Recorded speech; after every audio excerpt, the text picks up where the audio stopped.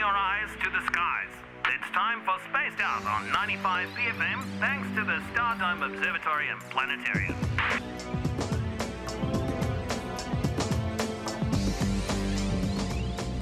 Doubling up on the dramatic music there. Josh from the Stardome. How are you? Kia ora, kia ora. Good, how are you? We're good. It is a dramatic thing, space, isn't it, really? Fair to say. Always dramatic, yeah. I watched a space movie on the weekend about a bunch of kids who had to be like the second generation or the first generation to get to like Mars or whatever, and they all found out that they basically weren't going to make it, and like they've been taking all the stuff to suppress them. They stopped taking the stuff and started doing crazy shit that teenagers do, but on a spaceship. But one thing that like bummed me out a bit is when one of them went out into the void, he didn't like rip apart. Isn't that what happens when you go into space, Josh? Doesn't your body just completely like come apart? Or a space fake? Not Just tell us really. what's going on, mate. Oh yeah, it's totally fake. I'm just getting paid to do this. So. No, you'll die, but yeah, it wouldn't be very comfortable. Do you just freeze over, or do you like come apart, or how does it work? Oh, kind of some weird things happen. One of the things would happen was all of the like liquid in your body, so like your blood and like water in your eyes would start instantly boiling because there's lack of air pressure basically. So yeah, you'd boil but also freeze at the same time. So, Oh, it sounds like an implosion. yeah, not pleasant. No. Okay. Yeah, no, it didn't look super pleasant for the kid. I wanted a bit more mess, you know. Yeah, more drama. Now, Josh from the Stardome, NASA has announced 2 new Venus missions, the first in 30 years. I thought we would have been back to Venus in recent days, yeah. but obviously not. It's getting all lonely. It's a out bit there. bloody overdue, to be honest. It's so basically I always say that Mars is like the favorite child of the solar system, where you know we send out dozens and dozens of missions there, whereas Venus, being our closest neighbor, is kind of been neglected for like 30 years. So it's really exciting that they've finally announced not just one but actually 2 specific missions to Venus. Is that because it's more inhospitable? It's just a bit gruntier? Yeah. I mean, we've known for a long time that Venus is like, I call it the hell of the solar system. It's a really horrible place. It's super hot. Pressures are crushing. And, the clouds emit of sulfuric acid. It's just not really a nice place. But I mean, is anywhere? Yeah. Like it's all pretty fucked out there, isn't it? Oh, yeah. I mean, some planets are worse than others. I think your death on Venus would be a lot worse than your death on Mars. Right, but is it a case of like the ship kind of that gets close to it can't handle it either, or do they have to like specially design the whatever they're planning on sending out there, like put an extra bit of 3M Scotch Brite paint on the outside or something? Oh, you need to head to Bunnings and get the whole stock of tape to get down to Venus. There you go. It's a horrible place, yeah. Yeah, it sounds lovely. Well, what do we hope to find by going to Venus?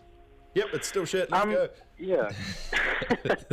Yeah, I personally would not want to go, but yeah, I mean, I guess it's just more to update our understanding of the planet. I mean, NASA's not had a spacecraft at Venus for 30 years, so a lot of our not just knowledge, but even like our maps of the planet are 30 years old. Right. So to kind of send new missions to one of them will be mapping the planet, and the other one's actually going to be plunging through the clouds. So it'll basically map from cloud tops all the way down to surface. And that's going to give us like a really good understanding of kind of how the planet works and kind of refresh and update our knowledge, which is 30 years old. So technology now is a lot better. We'll be able to put it all on Google Maps. Great. Well, yeah. You know what though? They actually have. If you go on Google Maps, they have Google Maps of Venus, which I thought was crazy. I didn't know that until a couple of weeks ago. Actually, one of my first VR experiences was just jumping into the thing, and you're kind of in space, and you can sort of like go to other planets low key and just fly through space, and that was really exciting. Cool. So that's a true Yeah, story. I love it. Josh, just going back to Venus for a second. Now, is it true that they believe that Venus once upon a time had Earth-like conditions? Yeah, so we think that Venus was kind of way more like our twin billions of years ago. So it kind of went south and turned out to be this horrible place, because Venus we call our twin. It's about the same size. And we believe it had water at one point, but now we know Venus is a horrible place. So it's kind of, if you think like... It's getting bagged a lot, Venus, but... What's that? Sorry, what did you say? It's kind of like what? Like just a horrible place. Yeah. Venus. aroha to the planet, but it's I think it's like the opposite of if you imagine Mars being like too cold, the atmosphere's too thin. Venus is too hot and the atmosphere's too thick, whereas Earth is kind of just in the middle. So yeah, you get kind of two understandings of, you know, too much atmosphere, too little atmosphere. Okay. Do they know how Venus got to this point of being so grunty? Yeah, not really. I mean, that's again why we need to send these missions, just because we haven't really hit anything specific for years and years. So it is, yeah, again, one of those keys that hopefully we can find that out, and it just helps us, you know, understand not just the formation of Venus, but that kind of also helps us put those puzzle pieces together of why Earth is really the haven for life, you know. Now, everyone's favourite helicopter, Ingenuity, which is up there on Mars flying about, has had a bit of a glitch. It's during its sixth flight. It was doing another scouting mission to kind of fly out and see where the rover could drive. They're not really sure exactly what happened. They're still getting that data back and hopefully remedying it, but it basically just started like swinging backwards and forwards, and you can actually see it in the videos on NASA's website. But luckily it landed safely, so it's actually totally fine. Can I actually just say my favourite helicopter is the Westpac helicopter? But just not when it's over your house at 1 a.m. True, right? It's not that one. They don't like rent it out to the cops, do they? There's always someone in the Kaimanawas that's like falling down a crevasse. Where are we going now? Should we have a look at this NASA Juno spacecraft made by Flyby? What? Yeah, so that's another NASA mission. It's basically a spacecraft out at Jupiter. It's been there for about, I think, 5 years now. But it just made a flyby. It was actually today, so we don't have any photos just yet. It's still being sent back to Earth. But it did a flyby of Ganymede, which is Jupiter's largest moon. And again, that's kind of cool. Like Venus, we haven't been to Ganymede, at least closely, for about 20 years. Ganymede. So we're going to be getting new photos and videos from this really fascinating moon, which will be really exciting.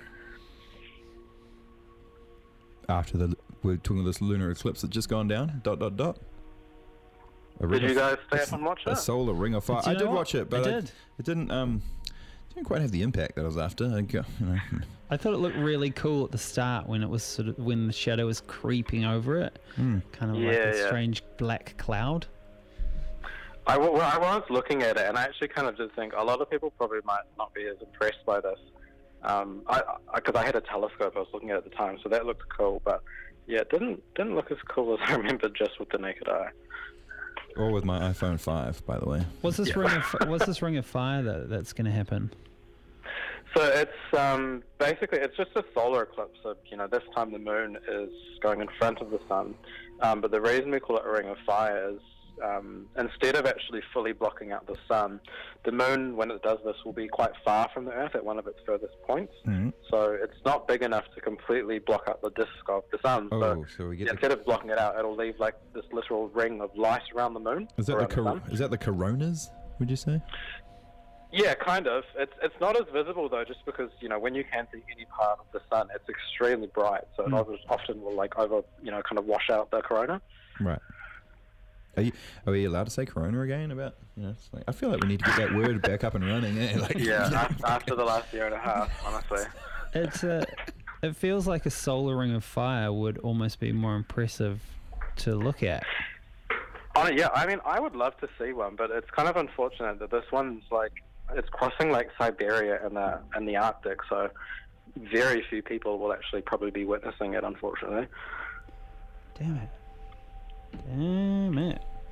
Now, was there anything else that you would like to cover off this afternoon on Spaced Out? What's coming up in the near future at the Stardome? Spaced Out. Well, we've got Matariki, which is over in June now, so we're heading into Matariki season. So we've just at the end of this month, from I think it's the 24th of June up until 1st of August, we'll be running our show, which is Nawhitu or Matariki. And that's basically just like a real good introduction to Matariki, Maramataka, the lunar calendar, and just a lot of Māori astronomy. Cool. Last year we did it. It was pretty much sold out every single night. And so if anyone missed out, it's a great time to learn about Matariki, especially because next year it's public holiday. Yeah, right. Very topical. Are tickets available for this at present? Yep, we just put them up in the weekend, so they're bookable now. Yeah. Okay. Nice one. Nice. Brilliant. All right, Josh, shout outs to the Stardome, and we'll catch up with you in a fortnight.